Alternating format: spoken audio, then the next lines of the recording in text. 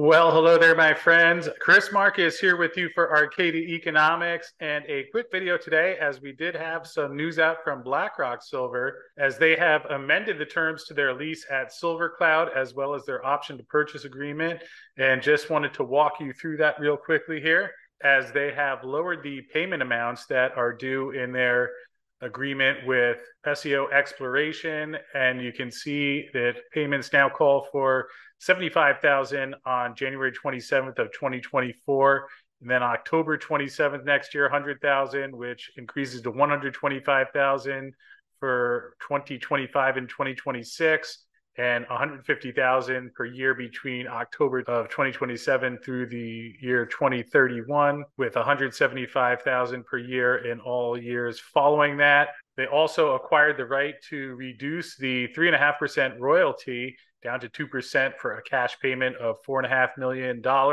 And in return for the changes on the deal, BlackRock now required to spend a minimum of $500,000 in work expenditures before October 27th, 2030, and $500,000 before October of 2033.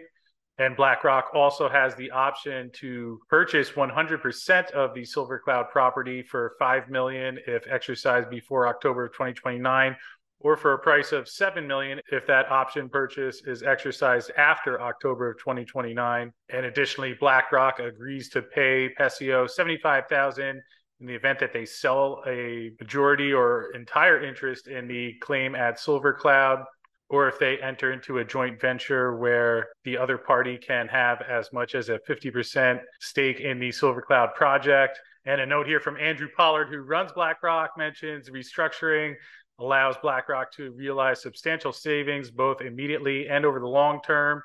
And with their land package adjacent to Midas and Hollister mines, which are both owned by Hecla, this gives them a stronger company while freeing up the treasury to focus on advancement of their flagship Tonopah West project, where they did just release an updated resource estimate that came back with over 100 million ounces of silver equivalent, an increase of 135% to the 42 million ounces that they